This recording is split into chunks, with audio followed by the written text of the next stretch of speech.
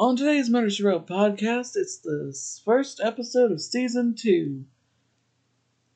Widow, weep for me.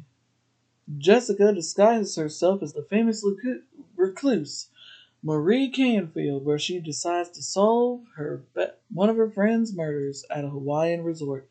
And she's reunited with one of her Broadway co-stars, which gave her one of her many Tony Awards. Let's get started. Hello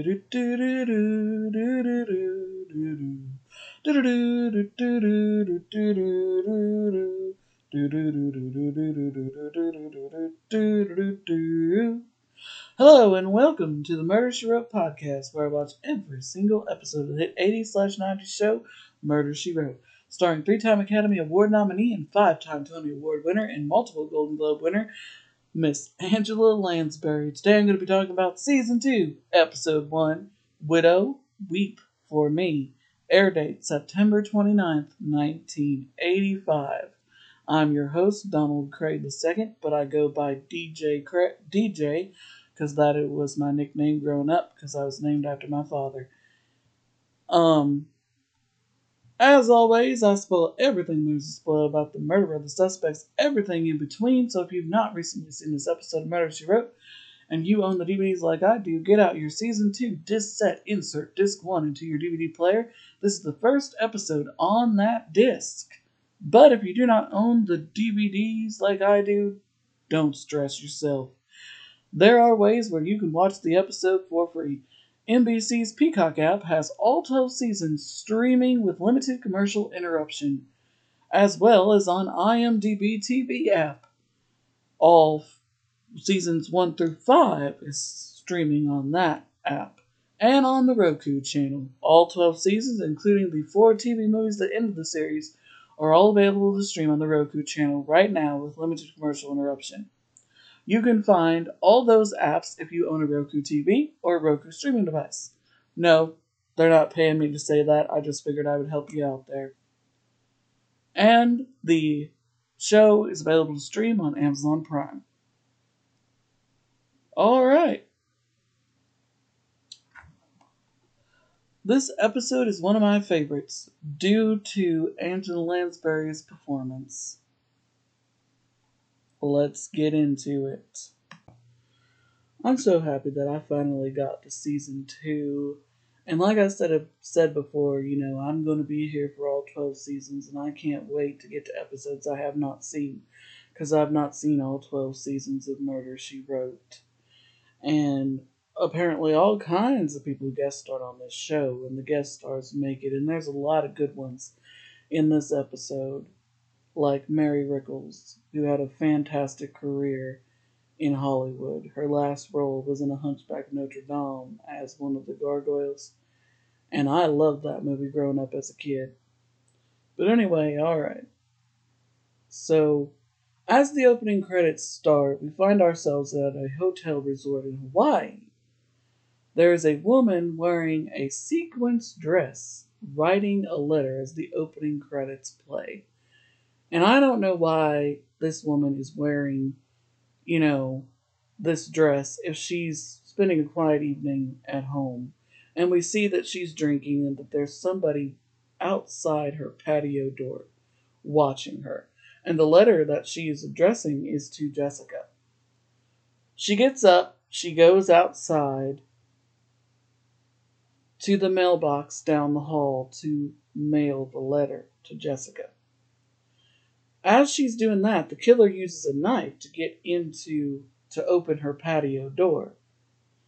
She goes back to her room, and she notices that the patio door is wide open.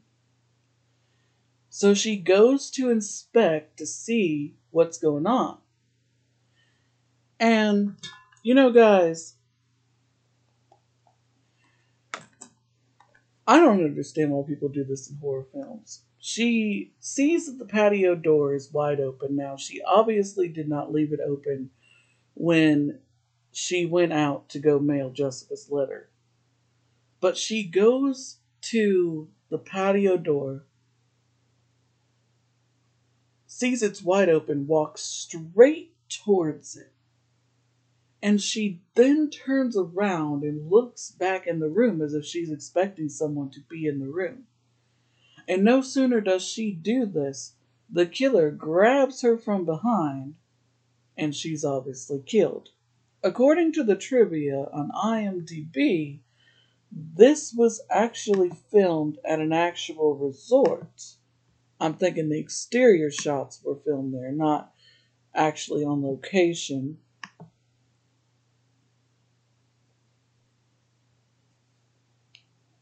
Because it says, what was the name? Was clearly mostly filmed at Turtle Bay Resort in Honolulu, Hawaii. Several scenes were filmed nearby on Honolulu. And one of the guest stars, and I'm going to tell you this now before we get to it, Lynn Cardicky, hopefully I said his name right.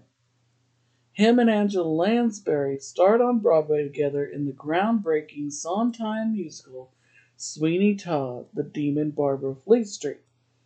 Now, PBS filmed a thing, a production of that, but unfortunately, there was a different actor in the role.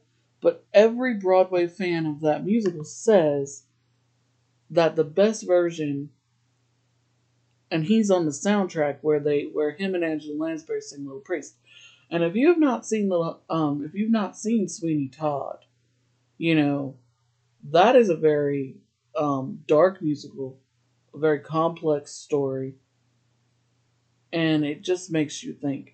And a lot of people don't know that Angela Lansbury originated the role of Mrs. Lovett, and she got a Tony Award for her portrayal, and that it premiered on Broadway in 1979. I remember seeing the trailer for that when we were watching a Harry Potter film. I think it was Harry Potter and the Order of the Phoenix. I'm not sure. But I think the movie came out in 2007, and there was a trailer for it.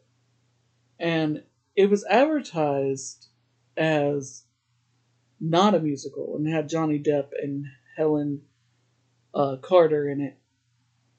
And my sister recognized it right away. She was like, "Oh my God, they're finally adapting it for a musical." And I was told, and I read in several of the reviews, that when people went to go see the movie, they had no idea that they were going to be seeing a musical because it was not advertised as a musical. And people went into the theater, and when Johnny Depp first said, "Yes, there's no place like London," everyone was shocked and started laughing, thinking it was a joke. They had no idea that they were in for the Broadway Sondheim musical Sweeney Todd, The Demon Barber of Fleet Street. And I think Johnny Depp did a really good job in the role. And so did Helen Carter. But Angela Lansbury was the OG. She was the first Mrs. Lovett, and I got to say that I love her. Sorry if I went off the rails there. Alright, so after the person gets murdered, it's several days later, and Jessica ends up arriving via the fancy white limousine, wearing a purple dress with a purple turban, and she's not acting like herself. She gets out of the car and says, "Young man, I have Pacific bags that are all marked, and I hope that they're in the same condition that I leave them with when I see them again." She goes and says that she is Mrs. Marie Canfield from Lincoln, Nebraska, and she's acting like an uppity, rich woman. They put her in a different suite, and she's not happy about it. Monia Montclair comes up to see her. She is a famous actress. She says, "Have I seen you before?" And she's like, "Well, I rarely attend the cinema," because Jessica literally said in We're Off to Kill the Wizard, when Gary Cooper bowed out, so did I, so of course she hasn't seen her. And Mrs. Montclair says, "I hope you enjoy your stay here with us." And she says, "Well, If I don't, you'll be the first to know and it'll be a short one. And honestly, at this point, for the average viewer, you know, you're thinking, is this not Jessica Fletcher? Who is this Marie Canfield person? I mean, she's walking around, she's being uppity, she's wearing a purple dress with a turban, and Angela Lansbury is committed to this part. I mean, she is such a phenomenal actress. I just love her. And you think to yourself, oh my God, who is this person? And then she goes to her room and she does this to the bellhop. And then she has her glasses on, and it's revealed that she is in disguise. She gets out the letter that her friend wrote at the beginning of the episode, and it says, Jessica, I'm in trouble. Desperately need your help and advice. I sense a terrible danger, but I can't leave the island. We'll explain when you arrive. Antoinette. Suddenly, an inspector comes in and says, Madame Fletcher. And she says, I don't know who you are, but my name is... And he's like, I am Chief Inspector Clyde. I can't say his last name. And that they spoke on the phone. He told her not to come here. And she did anyway. And then he says that she's only dressed... She said that Annette Farnsworth, that's the woman at the beginning of the episode who got killed, wrote a letter to ask her for her help. The two of them were really close at one point, but something changed.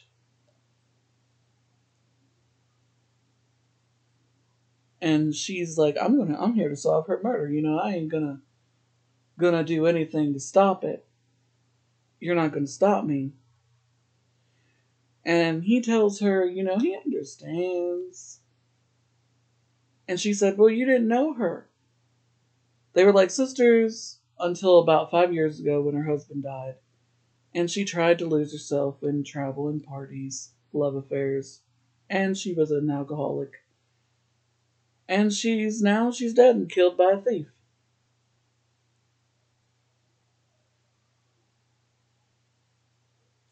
But Jessica doesn't think she was dead by a thief. And the inspector says they had a similar incident where someone tried to force entry into the early hours of the morning, a man dressed in black. But this time the victim was lucky. She screamed, not only saving her jewels, but saving her life as well. But Jessica says she cannot accept it, and she thinks there's something more, and that her friend's death was not that simple.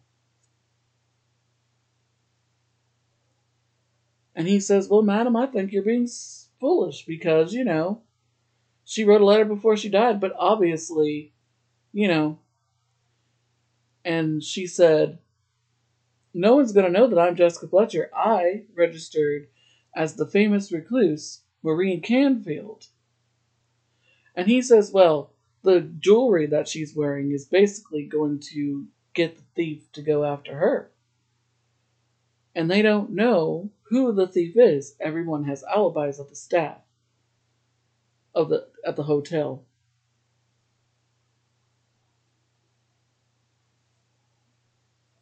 I mean,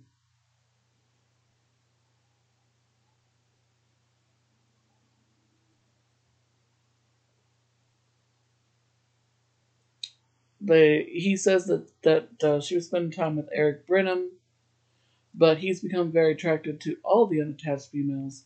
But there's a young woman from the United States, a school teacher, I think her name is Victoria Harold, who he's attracted to right now. So Jessica decides to go visit the craft table. A random man comes up and said he's glad to meet her at last. Eric Brenham at your service. He asks her to join him later. She says, ask me later, she wants to have, and she says she only drinks Rothschild 61. If you don't have it, Mr. Brenham, get it. I mean, she's still playing this fancy smancy woman. And there's a man that notices her immediately. She goes to the craft table, where, a little ball goes around and you guess the number. And she sits down next to Mary Rickles.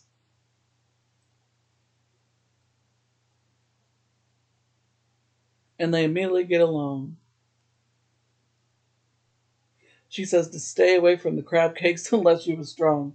And her name is Ava Crane. And like I said before, I really love Mary Rickles. She worked with Lucille Ball and so many people in Hollywood. She was in one of my favorite holiday movies, White Christmas. She was in Sister Act with Whoopi Goldberg. I mean, just such a wonderful actress. And I just watched that movie a couple days ago, Postcards from the Edge, with Meryl Streep and Shirley MacLaine, and she was in that. She played Shirley MacLaine's mom, and I just thought that was simply amazing. Such a fantastic actress. So she's sitting there, she's talking to Jessica, and she suddenly has to take her blood pressure medicine. And she needs a glass of water.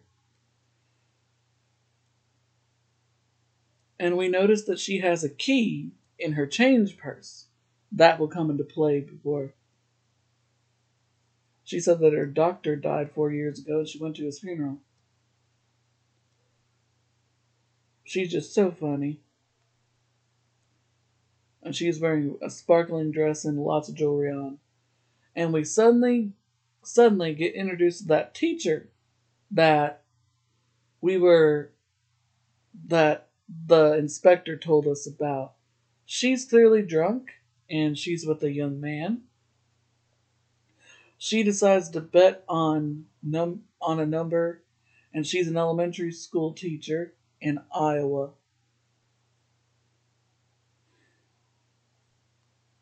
17 is what she's betting on. And she lost, unfortunately. And she wants to bet again, and he's like, I think it's bedtime, darling. And she's like, is this a hunk or not? I mean, can you imagine this beautiful man with me? And her dress is really, really weird. It's like this pink dress, and it looks like it's tied in like a bow that you would see like in like at Christmas time or something. It's so weird. And she's supposed to be a teacher from Iowa. They would have a dress like that there.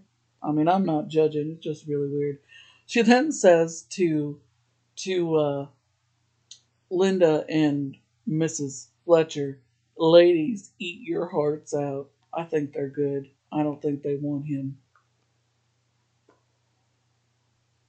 They don't seem to care any either way. They just sort of look at her like, okay. And there's this woman.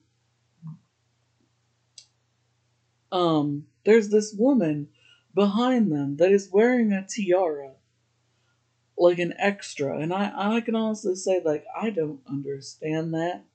And I know that I'm like overly analyzing things that aren't important to the story.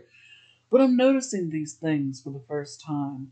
It's like, why is the woman sitting there wearing a tiara? Who goes to dinner or whatever, wherever it is that they are, and wears a tiara? Who does that? And then Linda says, I never cared for tall men, but for him I could make an exception.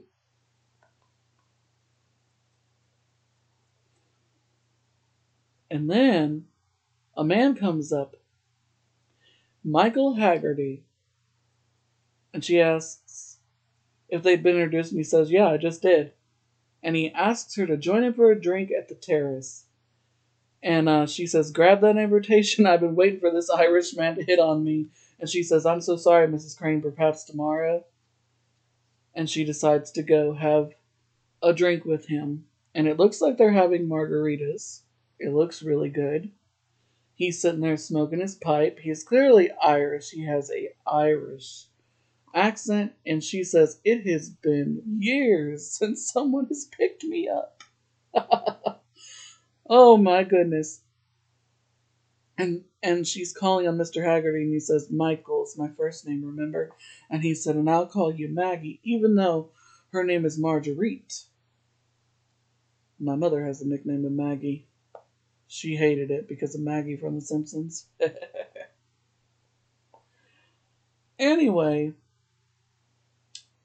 she says that it's a pity he's so shy and he has an unnatural interest in his fellow man, and he thinks that she's a really handsome woman, and he wonders why she's kept herself hidden away all these years. And she goes, are you a reporter?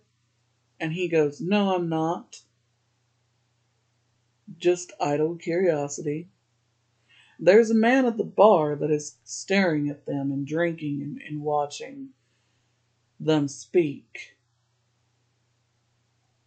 And he apparently works for the British police. And this will be his first of many appearances. And this actor is currently acting, and we'll find this out when we go over his credits, is currently acting on Blue Bloods. I think, if I'm not mistaken, he plays Tom Selleck's father on the show. I could be wrong. Either his father or his grandfather, one of the two. Meanwhile, that strange man is still watching them at the bar. We're going to find out who this man is here in a few minutes. They go out for a walk in a garden. And Jessica's asking about the school teacher's guy, and it's Stephen Terrell. Jessica says she's seen him before, and he says a few years back he won 2 Olympic gold medals for skiing. These days, he's pretty much part of the international jet set, but there was a time when he could fly down a slope like the wind, so he's retired.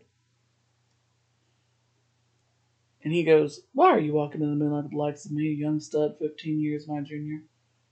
She said, if I was interested in him, believe me, he would be here now instead of you. I know what I want, Mr. Haggerty, and I get it. He says, that sounds like a challenge. And he said, did you know that there are some lovely waterfalls a few miles from here? The moon is high, the breeze is gentle. Why don't we go? Why don't we go? And she goes, I suppose you can be trusted? And he says, not in the least. At least he's honest. Then suddenly a man comes out of nowhere and steals Mrs. Fletcher's purse. Then, when Mr. Haggerty goes to get the thief, the random man at the bar knocks into him and lets the thief get away. She asks him if he's fine. And he goes, it was an accident, pal. And she goes, well, I've been watching you. You're watching me, and I'd like to know why. And he goes, Sir Sheldon Greenberg, Hotel Security. And he said he's been watching because he thought something like this would happen. And it's his business to check out new guests that are dumb enough to wear that kind of jewelry out in plain sight. He says it's an invitation to trouble, and they've had plenty of that there lately. And he says, all I can say is you're lucky something worse didn't happen. Now, if you'll excuse me, I gotta report this to the police. So no more chasing waterfalls. It's the next day, and Jessica is up bright and early talking to the Inspector Claude. She wants to find out if Mr. Greenberg reported the theft of her purse. And unfortunately, no, he didn't.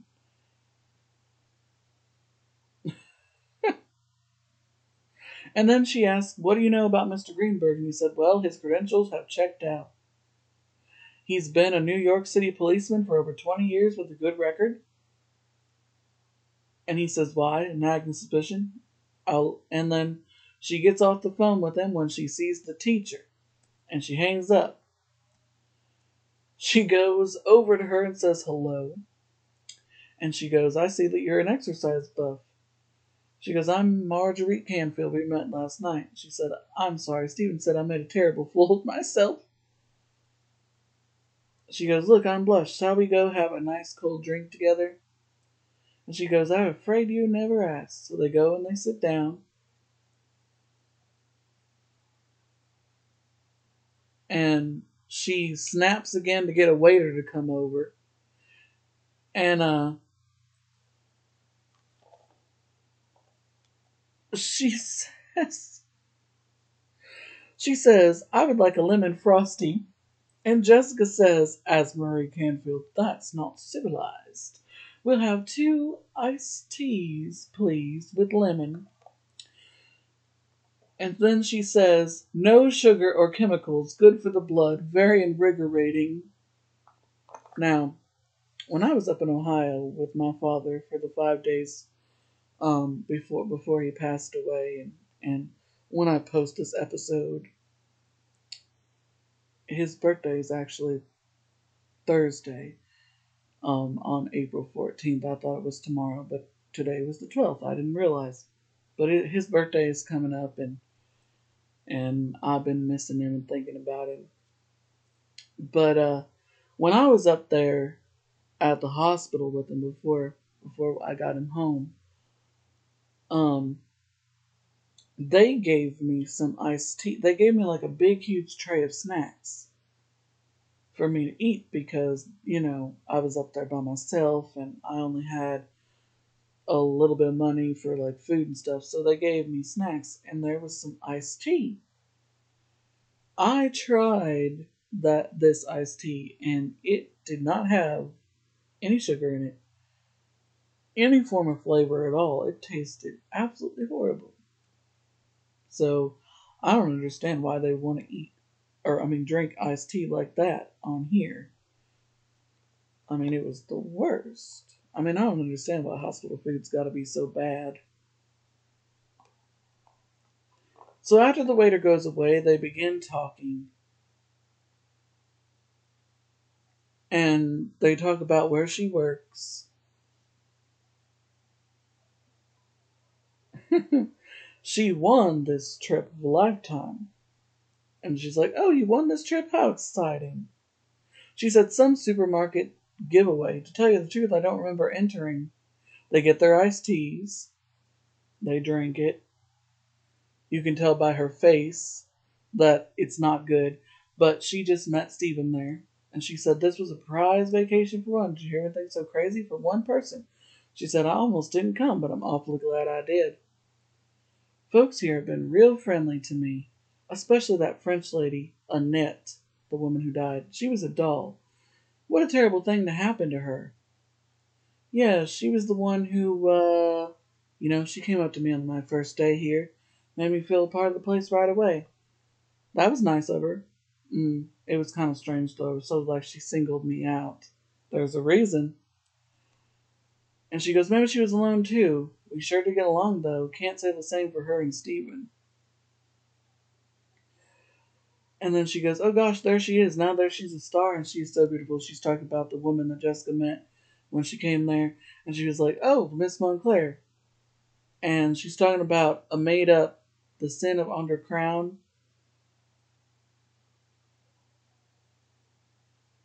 And she says that she played a woman whose husband's cheating on her. So she decides to kill his mistresses off one by one. And Stephen comes up to her and basically takes her away. Well, not before saying hello to Miss Canfield and kissing her hand. Jessica. And they're going to go on a boat and they're going to go scuba diving. I don't know if I'd be able to do that. I've always think that it was fascinating and stuff. But I don't know if I could hold my breath that long. I know they give you oxygen and stuff that you have to breathe through. Suddenly we switch to the hotel owner and he is talking to Mr. Haggerty. He says there is no Michael Haggerty of Durban, Ireland, associated with the whiskey importing business. And Mr. Haggerty says, really? And he says, it puts me in the most distressing position. Since you run up a casino obligation of more than $10,000, damn, on obviously false, perhaps you care to explain. He says, not. My real name and occupation are immaterial. In fact, I prefer to invent alternatives as a quirk of my personality. I trust this will ease your misgivings, Mr. Brennan. And he gives him a check. Draw on it as you like. I trust your bookkeeping. Thank you, Mr. Haggerty. I don't know what this has to do with anything, but he gave him a lot of money. Jessica goes back into the office and she notices that Mr. Greenberg is talking to the man who stole her purse the previous night. She decides to come in, or to go into his office to talk to him. He says, "Oh, good morning, Miss Canfield. Have a seat." He says, "It's crazy. You know, they tell me a 5-year-old can perform magic on a computer. Guess I could hire a kindergarten kid to work this thing." Isn't this amazing? Okay, so this is 1985, and he can't figure out the computer. I mean, what would he think if he tried to figure out these computers nowadays? I swear. And you know, have you realized that us 90s kids, or 90s adults, or whatever you want to call us, do you realize now when we try to explain things like how they used to be, like floppy disks and dial-up connection, and how you couldn't be on the phone and the internet at the same time, and if you looked up something, you know, and it would say file not found, it meant that someone did not put that information on there yet. When we try to explain that, we have become our grandparents now. You know how our grandparents would be like, "Oh my God, I remember when there were only 3 channels and I was the remote," or "I remember when we got our first record player or our first radio," and we were like, "Oh, you're crazy." We're the crazy ones now. When we try to mention stuff like that, people look at us like we are talking out of our ass, because we're talking about things that are long since gone. And it's so sad because people would put all kinds of stuff on floppy disks, and you can't even look at them now. They're completely useless. And even if you was to get the files off of them, you probably wouldn't be able to view them on any of the computers now. But things like that fascinate me. But she goes, "Mr. Greenberg, I'm curious, have you or the local authorities managed to recover my purse?" And he says, "Funny you should ask. I was just getting ready to call you. I spent a couple hours this morning scouring the grounds. It's full of cash, so I guess it's all here." "How convenient, especially as I just saw you chatting with the young man who took it. Now, before I call Mr. Brenham, the manager, suppose you tell me what is going on." "It's a coincidence. I was going to ask you the same question." He then takes out a book that has her picture on it. And he goes, "Who did you think you're dealing with? A dummy or something?" Now, I didn't know how long she thought she was going to keep this up. I mean, she's known. They put her picture on the jacket of the book. So everybody knows she's J.B. Fletcher. And also everybody knows that she has a reputation of solving the murder when she comes across it. So, I mean, how did she think this was going to work? I mean, I know that no one has seen this Marie Canfield because she's a famous recluse who never comes out of her house. But I mean, how long did she think this was going to last? And she goes, "Well, if you knew who I was, why did you take my purse?" And he goes, "Because I wasn't 100% certain, because I wanted to look at your passport." And she says, "Mr. Greenberg, there's a logical explanation for my presence." He says, "Yes, and I know. You got a letter from Annette Firmsworth. I heard that from the desk clerk. So you decided to come down here to see if you could sponge up some stuff for your next book. Or maybe you just decided to come down here and make Shelley Greenberg look bad. This is ridiculous. I don't even know you." "I know I don't have J.B. Fletcher's reputation. And maybe I wasn't exactly a detective on the New York police. But in 20 years, even as a desk sergeant, you learn a few things. Mr. Greenberg, Sheldon, believe me, I did not come here to embarrass anyone." "I'm quite sure, left to your own devices, you'll get to the bottom of this." "Yeah, sure. Anyone can see that you're a very good man with a very fascinating personality. Why, I can even see you inspire a character in my next book. Isn't she good?" And he goes, "Are you kidding me?" "No." And then he says, Your books, I mean, they're okay. I've read them all. So if there's anything I can do to help. She says, thank you, Sheldon. That's a very kind offer. So then we go back to the inspector. And he goes, Miss Canfield's on the line. He goes, I'll take it. And she goes, I think we should talk. All right, I'll come and pick you up. No, let me meet you someplace where we won't be seen together. And he goes, I know a place near Turtle Bay that overlooks the ocean. And he'll be there. And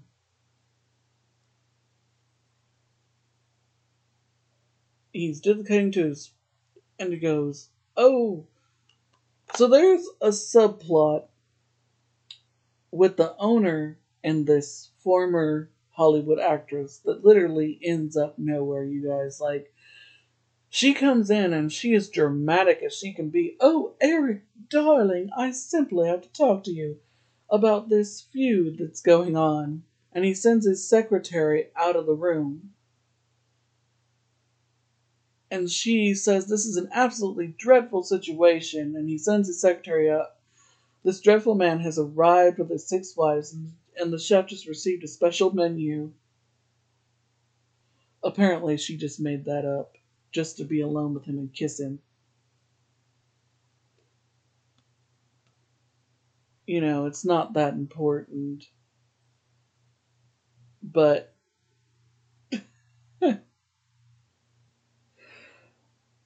I mean, he has a wife, but they're having an affair, so it's scandalous. I mean, it's amazing. And also, you know, he's way older than she is, I think. I mean, so and it's against company policy for them to be together. And she says, to hell with company policy. I want to be with you. And he says, give me time. It won't be long. Another few months at most, I promise. And then we'll be together. Isn't that what they all say? Jessica comes out and asks for a taxi. But Mr. Haggerty comes and asks Jessica to go for a ride. She's in a flower print dress with another turban on her head. And at first she says no, she doesn't want to go with him. But then she decides to go with him. I mean, I don't get what the turbans are. I mean, she asks him to take him to the Turtle Bay Overlook, and he says he knows exactly where it is, and he will take her there.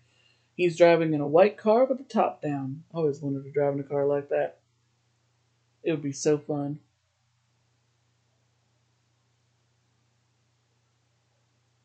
And then somebody else goes driving after him in a car behind him.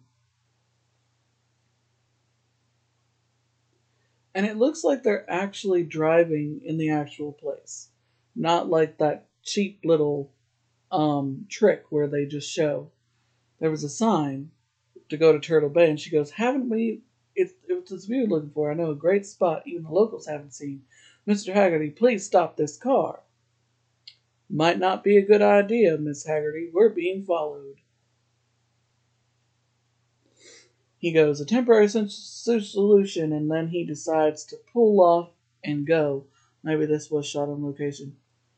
But I'm not entirely sure. I've never been to Los Angeles or Hawaii, so I don't know either way. And of course, the majority of the time when you see people driving, it's the stunt drivers. And only for close-ups are the actors in the actual car. I learned that in drama class. He gets out of the car and she refuses. She wants to go to Turtle Bay. He says, you know, ma'am, I worry about you. We're a wealthy widow. This island may not be safe for you. And she says, that sounds like a threat. And he goes, no, it's not. More like a warning. From a concerned friend. May I assure you that you were also a friend to Annette Fernsworth? We talked a few times. She was a neurotic woman, twice divorced. Like you, she flaunted her wealth. May I correct you, Mr. Haggerty? I understand from the papers that she was married only once. There was an earlier marriage to a young, struggling Greenwich Village poet. Technically, I suppose you're correct. Her father paid for it to be annulled. One of those. And she says, well, you seem to know a lot about her past.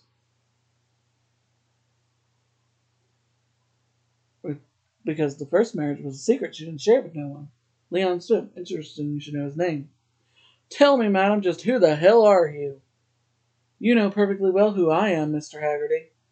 I had the pleasure of meeting Marguerite Canfield before she became the world's most noble recluse, and unless you've grown 5 inches in the inverting time, you are most definitely not her. Ooh. He goes, now who are you, and what are you doing on this island? And then before she can answer, someone comes up, the person that was following them, and says, Mrs. Fletcher. And he goes, Fletcher? He goes, it's Sergeant Diaz. Would you please come with me? The inspector wants to see you at the hotel. Why? What's happened? There's been another murder, ma'am. Oh, this is so sad. And the person who died is Linda.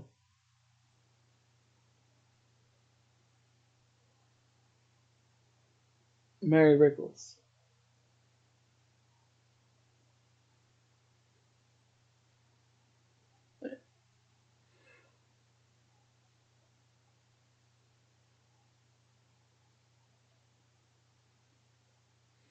Oh, and apparently he had the doorman plant like a tracking device on the car. Madame Crane was murdered in the early hours of the morning, about 6, give or take 1 or 2 hours from now. The lock to the balcony was forced. She was stabbed here in her bed. The room was ramshacked and her jewelry has been stolen. Now there is no question in his mind that he is dealing with a professional thief who kills his victims to keep him quiet. Jessica says she disagrees with him, and she says she's more convinced than ever that motive was not simple robbery. She was at the table with her last night, and she was dripping with jewels all right, but they were all fakes, and very good fakes. But if I could spot them, an experienced jewel thief could not be fooled by them. She says that the robbery was a cover for another motive. And he goes, but if the jewels were fake, she says, of course they were. She wore duplicates to keep the real ones safe, for despite onward appearances, Ava Crane had really very little that was worth stealing. He said, that's interesting. He said, suppose we check that out. The key to her hotel safe deposit box. So they go to Mr. Greenberg's office, and he takes it out. Takes out her box. They look in.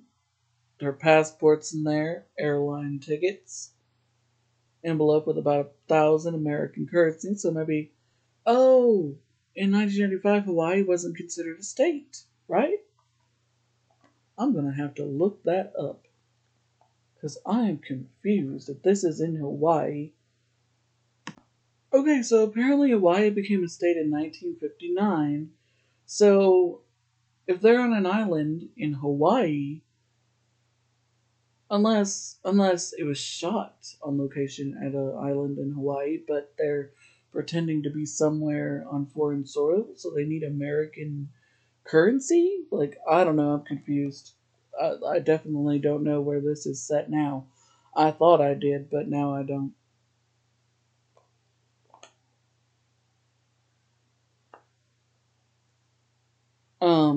So they look in her box and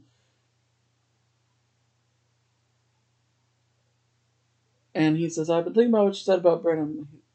He says, my loyalty stops at 2 dead bodies. One person connects these 3 robberies, and it's him. He's all this time sucking up to these women. And she goes, all of them? Are you sure? It's my job to be sure. And another thing, he was always trying to hustle money, calling this guy and that guy, trying to put together a scheme to make himself a bundle. And of that I am also sure. And he says, well, Mr. Greenberg, this is a very interesting theory, the inspector says, but do remember that this is a police investigation. And yours truly is hotel security, which makes me a player. Miss Fletcher then goes for a walk and she runs into the hotel manager, Mr. Brenham. And he realizes that she's Miss Fletcher now. And she goes, "Oh, you know?" And he says, "Of course, everyone knows now." She says, "Forgive me. I do so dislike deceiving people." He says, "Actually, it was probably a wise decision." He says, "Never mind, I'm delighted to know you, no matter whatever your name is." And he goes, "I understand you're helping the police." And she says, "Oh, no, I'm not. The inspector doesn't need any help from me." But she says she is curious about one thing. I'm sure that Mrs. Clary was wearing fake jewels. And it occurred to her that perhaps her financial circumstances wasn't quite what they seemed. Was she financially embarrassed? Well, it would be the first time that an older woman was forced to sell her jewels to maintain a facade of wealth. Sad. He says, "You have a really awesome imagination, but I can assure you Ava Crane was more than Sullivan. Her security holdings are worth millions, and not only that, her checks were good." And he leaves her alone, leaving her again puzzled. She goes back to her room, and Mr. Haggerty is already in there, and she's looking for her. He's very mysterious. And she goes, "I'm a bit annoyed with you. Well, that's nothing compared to what I feel for you, Mr. Haggerty. You gave me a very nasty scare earlier today. Now I feel angry." "But no longer frightened?" he asks. "That makes you either very brave or very foolish. Why were you hiding these letters from Annette Friendsworth?" "They weren't hidden. They're my property. And now I'd like to ask you a question, Mr. Haggerty. Who are you? And how did you know Annette Farnsworth? That, madam, is my business." "You'll understand it if I make it in the inspector's business." She decides to call. He hangs up. "I didn't know her. I knew of her through her father, as you know, one of the foremost winners in France, and a very wealthy man, sorry. Let me emphasize the word very wealthy. I don't think this is an appropriate place to talk. It could be bugged.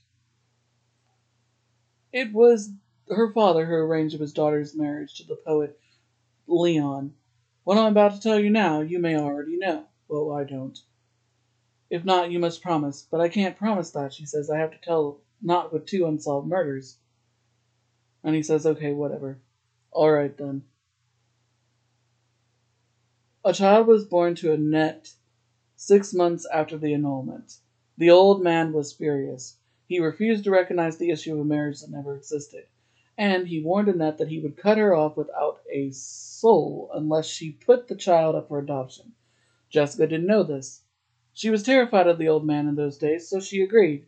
Now the old fellow's got the hot breath of his maker warming his back. He's looking for a way to atone for his past sins, which means he's not only seeking the forgiveness of Annette, but also the grandchild that he shut out of his life 28 years ago. And that would be Victoria Harold, Jessica says. "Very good, Mrs. Fletcher. Well, it does seem strange that a young teacher should win a trip to this island in a contest she doesn't remember entering." "Yeah, but how does one mind go? And then suddenly being befriended by a woman." "The contest prize was the old man's idea. He's dying, but he still has wits about him." "How long have you worked for him?" "Off and on for 10 years or more. Various assignments that require discretion, or involve some risk." "Like robbing the Bank of England?" "You may well laugh, madam, but I actually had to do that once some years back by order of the Prime Minister." "Ah, I don't believe that." British intelligence. You really are a man of surprises." And she's calling him Michael now. "Did Victoria indicate to you that she knew about her roots?" "No, her father had sworn Annette to secrecy." "But what do you suggest?" "That she knew and that she killed her own mother to inherit the father's fortune? No. But we must go to the marina at once." "Why? What is it?" "I'll explain on the way." Suddenly they're in his car and they're going.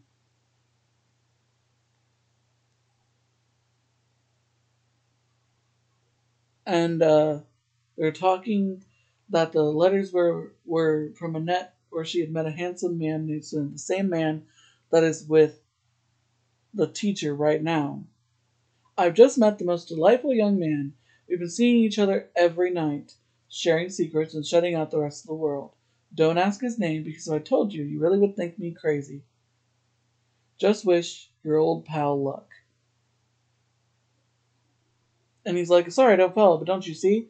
If they were sharing secrets, she might have told that young man, maybe in a drunken moment, about her daughter. Dun dun dun. Well, possibly, but no.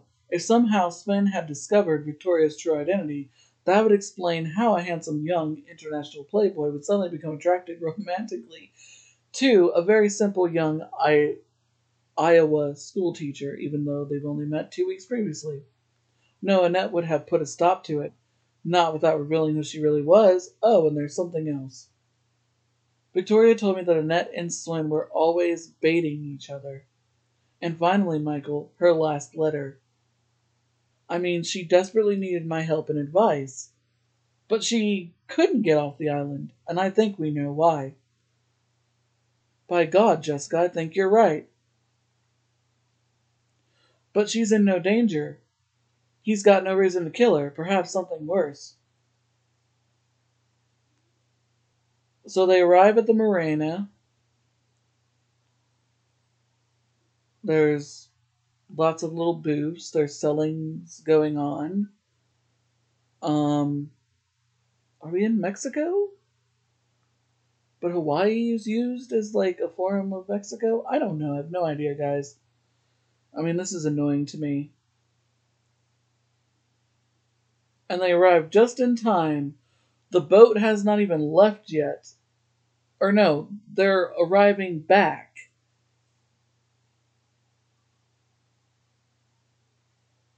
And Victoria's like, hi, Miss Canfield. And she goes, how was your outing? And she was like, awesome. And she says that the two of them are going to get married first thing tomorrow morning. And he goes, I see something worse indeed. And they go, isn't it great? For us both, darling, I am a very lucky man. And are you by chance planning the honeymoon in St. Mont's? It does seem appropriate, Mr. Reed, considering you spent so much time there. With Annette Farnsworth. What are you saying? No, they're just friends. We're saying we're sure the Swiss authorities would turn up a relationship between you and Miss Farnsworth. That it was considerably more than casual. That being the case, Boyle, the wedding will have to wait till after you've had a chat with the police about a murder. And he decides to jump in the water and swim away, and Mr. Haggerty goes after him, and they both jump in the water, but you can tell that it was totally stunt doubles. Because Mr. Haggerty is suddenly really skinny and doesn't have any gray hair anymore. Alright, so the next we're at the police station. And he says that he knew Annette Farnsworth, that they met in Europe. But he met many people. And the inspector says, well, Mr. Haggerty thinks your relationship was more. And he goes, no, it wasn't. He goes, alright, I knew her. Well, and she told you about her daughter. It slipped out one night while she was drunk. How convenient, feeling sorry for herself, but then she didn't even know Victoria, where she was, who she was. Then I ran into Annette here again on the island. I saw her with Victoria. I put it together. I confronted her. She denied it, but I knew she was lying. And so you pursued the daughter, knowing that one day she would be heir to a huge fortune. A man seizes his opportunities whenever he finds them. Madame Farnsworth could not have liked that too much. Gentlemen, I'm sorry to disappoint you, but I did not kill her. Even though by her death Victoria became heir to the marine fortune, believe what you like, I'm telling you the truth.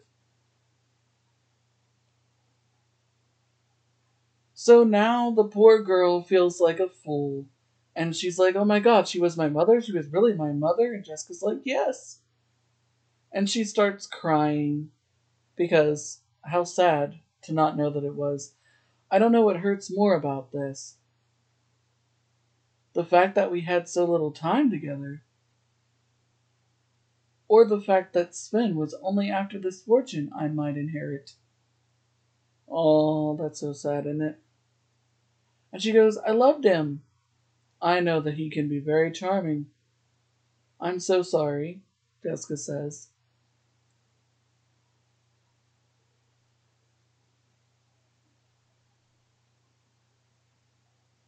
She goes, Mrs. Fletcher, wait, there's one thing about these killings. I mean, I know that you all think that Sven pretended to be a jewel thief to hide the fact that his real motive was to murder Annette, but you know that's not possible. And she goes, how so? No, the first attempt, the one that failed, that happened the day after I got here. But Sven didn't show up until 2 days later. He was in California when the first woman was robbed. Jessica goes back to Mr. Greenberg's office. She goes, you were right. His entry visa is stamped 3 days after the first robbery attempt. Could have told you it wasn't him. I know who killed these women, Mrs. Fletcher. Oh, you mean Mr. Nixay is our secret, remember? Now take this key back to your boyfriend. Tell him not to sweat it. The cops are chasing down the wrong alley. We then cut to Mr. Graham, the owner of the hotel. Mr. Barnes from the insurance company comes in, and she goes, "You hear about Mr. Abercrane's an $8,000, 80, whoa, damn, that is a lot of money. As soon as authorities issue the warrant, you may proceed. A pleasure meeting you, Mrs. Fletcher. Thank you." He leaves.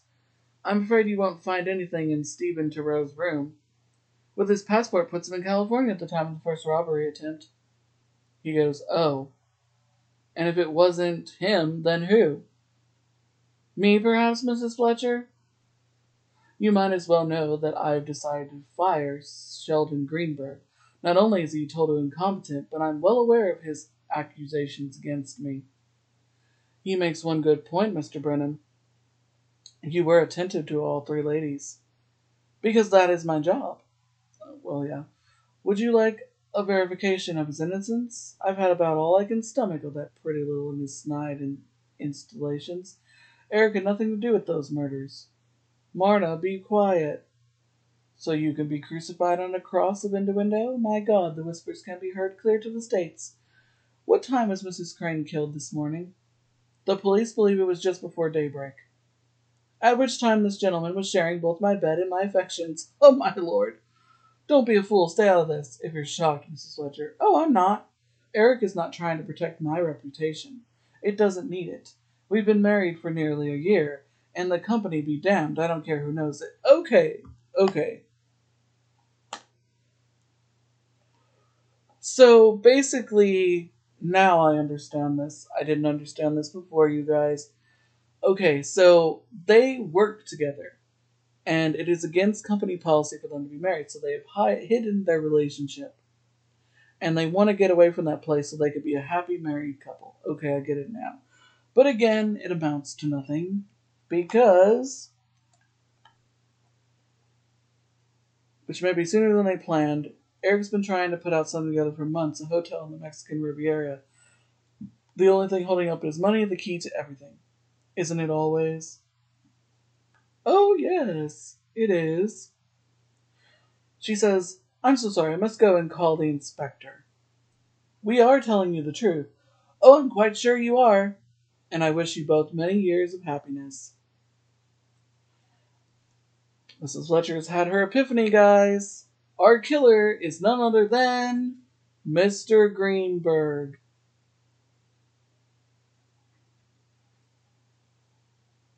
He's been fired, and he thinks that's why she's there.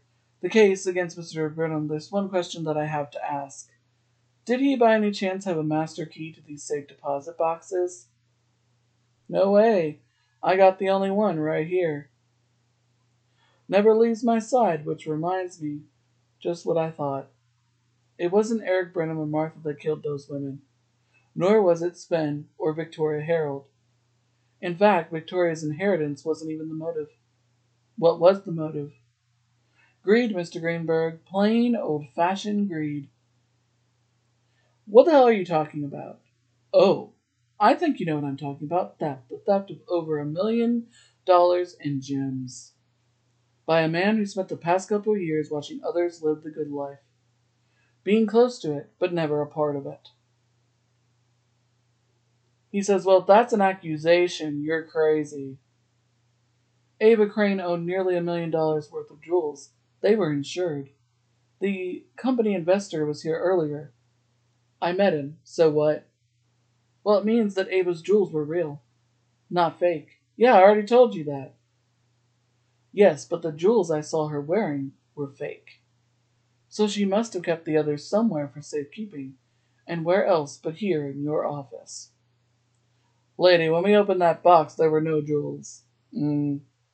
Because you've already taken them. You killed her. Took her safe deposit box key, opened the box, and after you removed the jewels, you returned the key to her room. I suppose you think you can prove all that? Yes, I think so. You see, at the rough table, I noticed that Ava kept her safe deposit key in a small change purse inside her handbag. Yet, when her body was discovered, the key was out of her purse lying on the dresser in plain sight. Someone had used it. And since you didn't mention that fact, the user must have been you, Mr. Greenberg. Because no one could have gotten into the box without your key, which, as you just pointed out, you kept with you at all times. I'll say this, you got one hell of an imagination, lady. And he has a drawer with a gun in it. Mr. Haggerty comes and he says, based on Mrs. Fletcher's deductions, the authorities have obtained a search warrant and went through your luggage. And the jewels are there. Even though these beauties have been removed from their setting, I doubt we'll have any difficulty identifying them as having belonged to Ava Crane and Annette Farnsworth. And he goes to reach for the gun, and she says, I wouldn't do that, and then the inspector comes through the door. And he says, $1,000,000. Thanks, lady. I could have lived like a king.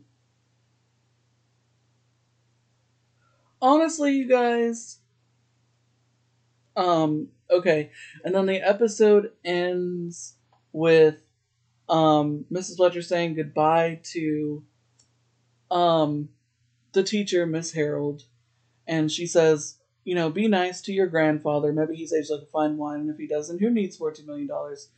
And she goes off, and Mr. Haggerty basically asks if he can call on Mrs. Fletcher sometime, and she says yes, he can. And the episode ends there. Honestly, you guys, I like this episode because Angela Lansbury fully commits to pretending to be someone else, not pretending to be Jessica Fletcher. And she's really good at it, and she commits fully to this role, and it's really great. But it is painfully, and I do mean painfully obvious that Mr. Greenberg is the killer from the word go. Just the way that he acts around Jessica, the way he looks at her, the way he watches her. And it could have been really good. And I hate that Mary Rickles ends up playing a character that ends up dead. And also, if you have Jessica Fletcher there, why would you kill somebody else? Why risk it? And why kill them? Why not just take their jewels, say they were misplaced?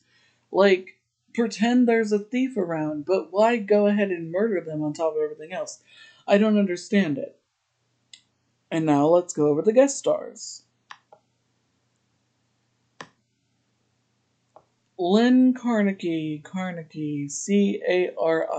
I hope I said that right. Let's see who he plays on Blue Bloods. He's still alive and kicking, and he looks the same as he does in this episode.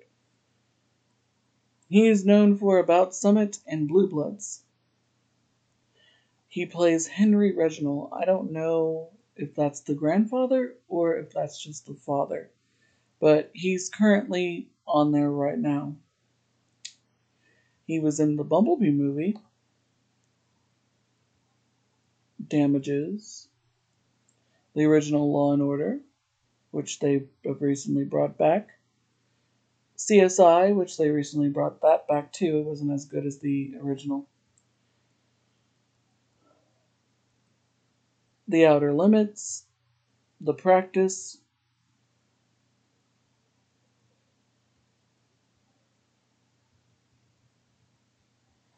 and he makes his first of 7 appearances on Murder, She Wrote between now and 1992.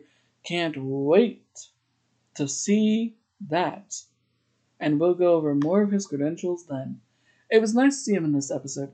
Him and Angela Lansbury have such great chemistry. I mean, it's just amazing. Simply amazing. Sid Castor played Miss Montclair. She passed away in 2008 at the age of 86.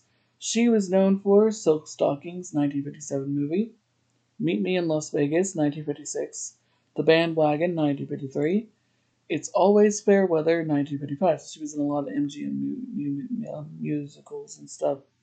Her last known credit is something called Empire State Building Murders, a TV movie in 2008. She was on Frasier, Blake's Law. She was in a music video with Janet Jackson.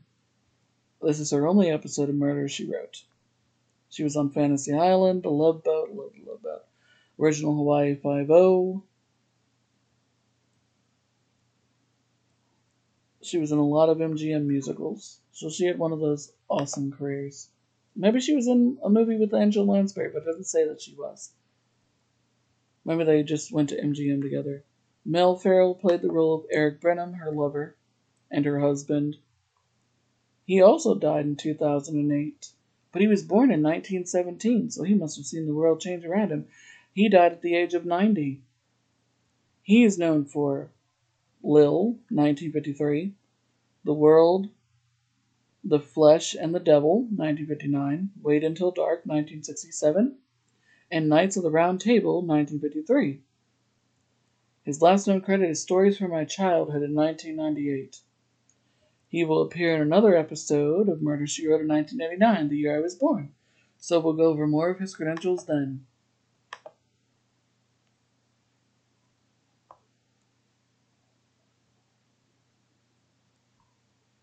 Howard Horseman played our killer, Mr. Greenberg. Oh, he just recently died on January 29th, 2022, at the age of 81. He was known for WKRP in Cincinnati, Head of the Class. Now I remember. Now that's why he looked familiar. Police Academy 2, Their First Assignment, and Flight of the Navigator. His last known credit was something called Dirty Politics in 2018. He guest starred on Fresh Off the Boat, Chicago Med, The Homeless Detective, CSI, Drop Dead Diva, All About Steve, ER, Psych, Boston Legal, House, Crossing Jordan, That 70s Show, Touched by an Angel, Family Law, Two Guys, a Girl, and a Pizza Place, The Outer Limits, Blake's Law, the new WKRP in Cincinnati, the Ray Bradley Theater, Head of the Class from 1986 to 1990, awesome show that's on HBO Max. And this is his only episode of Murder, She Wrote. He was also on One Day at a Time. Love that show, the original One Day at a Time. And he played Dr. Johnny Fever on WKRP in Cincinnati, a show I think I saw in syndication, but not a lot of. And he was on Soap. I love that show. The Rockford Files, The Ghost of Flight 401, Bob Newhart Show. Really good actor, but I didn't recognize him right away. And I did that when I first covered this episode on my when I did it on YouTube. But may he rest in peace. John Philip Law played the role of Sven, the bad guy who just wants our money. He also died in 2008 at the age of 70. He's known for Barbarella, 1968, Space Mutiny 1988, Danger, Dubak, I don't know, and The Golden Village Voyage of Sinbad 1973. His last known credit, it says that he's in post-production for something called Citizens, but that can't be accurate since he dead. His last known credit is something in Spanish in 2012, then Chinaman's Chance, Americans, Other Slaves, I don't know. Three Faces of Terror, Spider-Man the Animated Series, love that.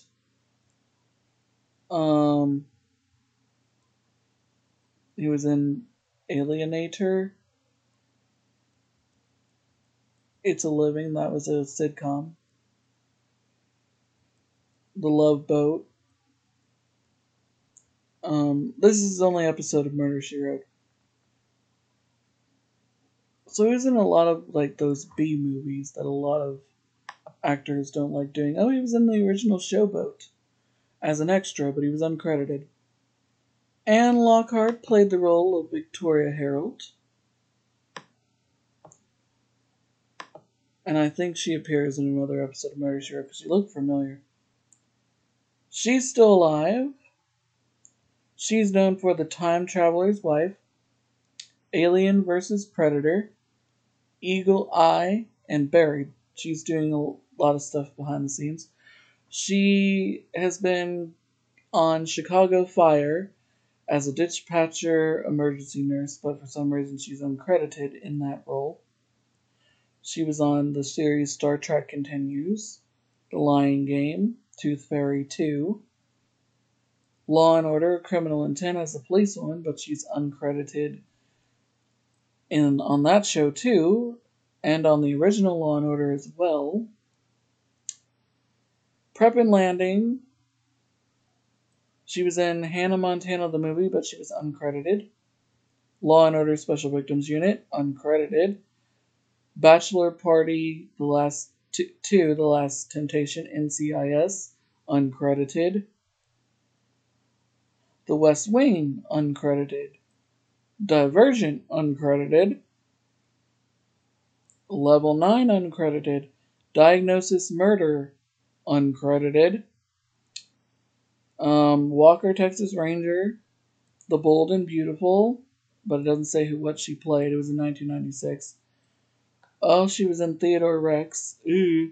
Simon and Simon in Trouble Again. Oh, she will be in... Oh! She was in the first episode of Murder, She Wrote. Deadly Lady as Guru Race, where she played the person who was suspected of killing her father, but it was the other daughter. Oh, that's why she looks so familiar. I'm sorry, guys. I can't remember everything. Like, I'm so sorry.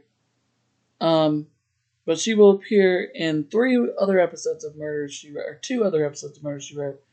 But good actress. Good actress. I forgot. The inspector was played by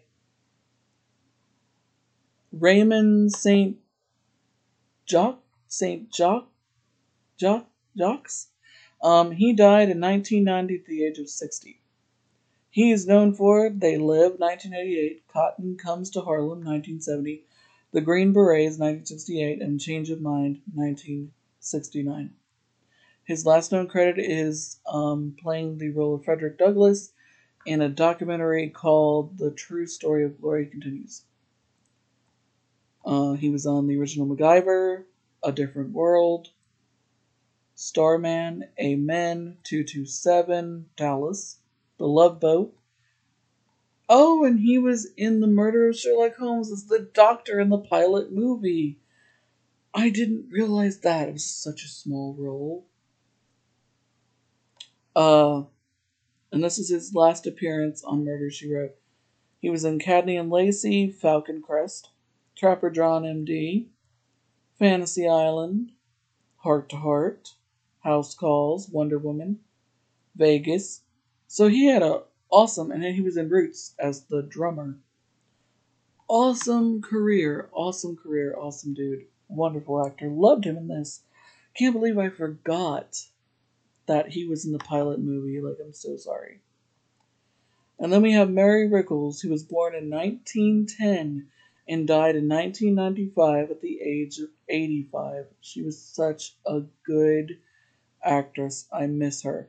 She's known for Sister Act, White Christmas, Sister Act 2, and The Hunchback of Notre Dame, which was her last movie, and Life with Louie. She did voiceover work, which was a cartoon series with Louis Anderson, who recently died this year. She was in Little Women as Aunt March on the Father Downing Mysteries.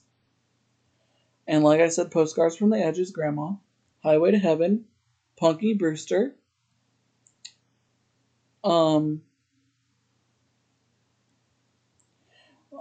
This is her only episode of Murder, She Wrote.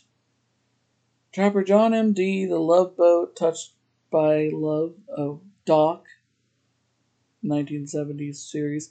MASH, Kojak, The Night Stalker, Here's Lucy. So she worked a lot with Lucille Ball. The Jimmy Stewart Show, Don Rickles Show, Julia TV series, Debbie Reynolds Show, The Lucy Show, and she was on I Love Lucy, The Red Skeleton Hour, Bonanza, Phyllis Dillard Show, The Trouble with Angels, that was a good movie, The Donna Reed Show, Bob Hope, Dennis the Menace, Shirley Temple's Storybook Hour, and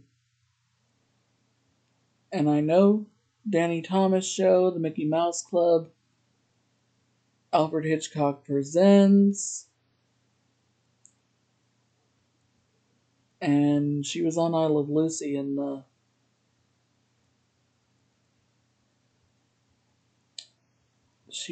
I Love Lucy in the ballet episode. I love that episode. She was really a great actress. Honestly, the best. That's all our guest stars. That was the first episode of season 2, you guys. I know it's a lot longer than I normally do, but hey, I just wanted to make sure that I remembered everything. I love this episode, but like I said, it was family. Obviously, Mr. Greenberg was the killer. They could have done a little bit better, but like Angela Lansbury commits to the role of pretending to be somebody who is not Jessica Fletcher, and it is amazing.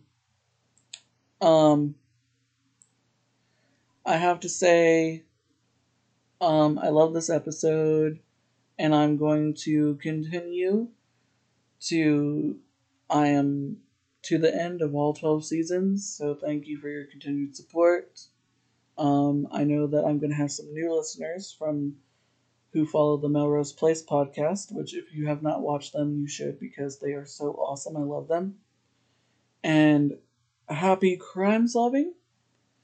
And I'll see you in the next one. And again, my thoughts and prayers go out to the people of Ukraine. I pray for peace every night before I go to bed, and I hope that things get better there. And I also hope the weather gets better, because it has been crazy. Cold one day, nice the next. Just really weird. Anyway, y'all, happy crime solving, and I'll see you in the next one. And I'm so happy that I no longer have to say, it's this episode number or whatever. I'm glad that they did not do any movies for season 2, and it's just episode 1, and so on and so forth. So I'll see you soon for episode 2. Have a great night, day, depending on when you listen to this, and if you want to, or if you don't want to, it's totally okay. You can leave me a review if you want. I don't know if those help. I don't know exactly if that works, but if you like what you're seeing, just continue listening. It means the world to me. Have a great night, and happy crime solving, and I'll see you in the next one.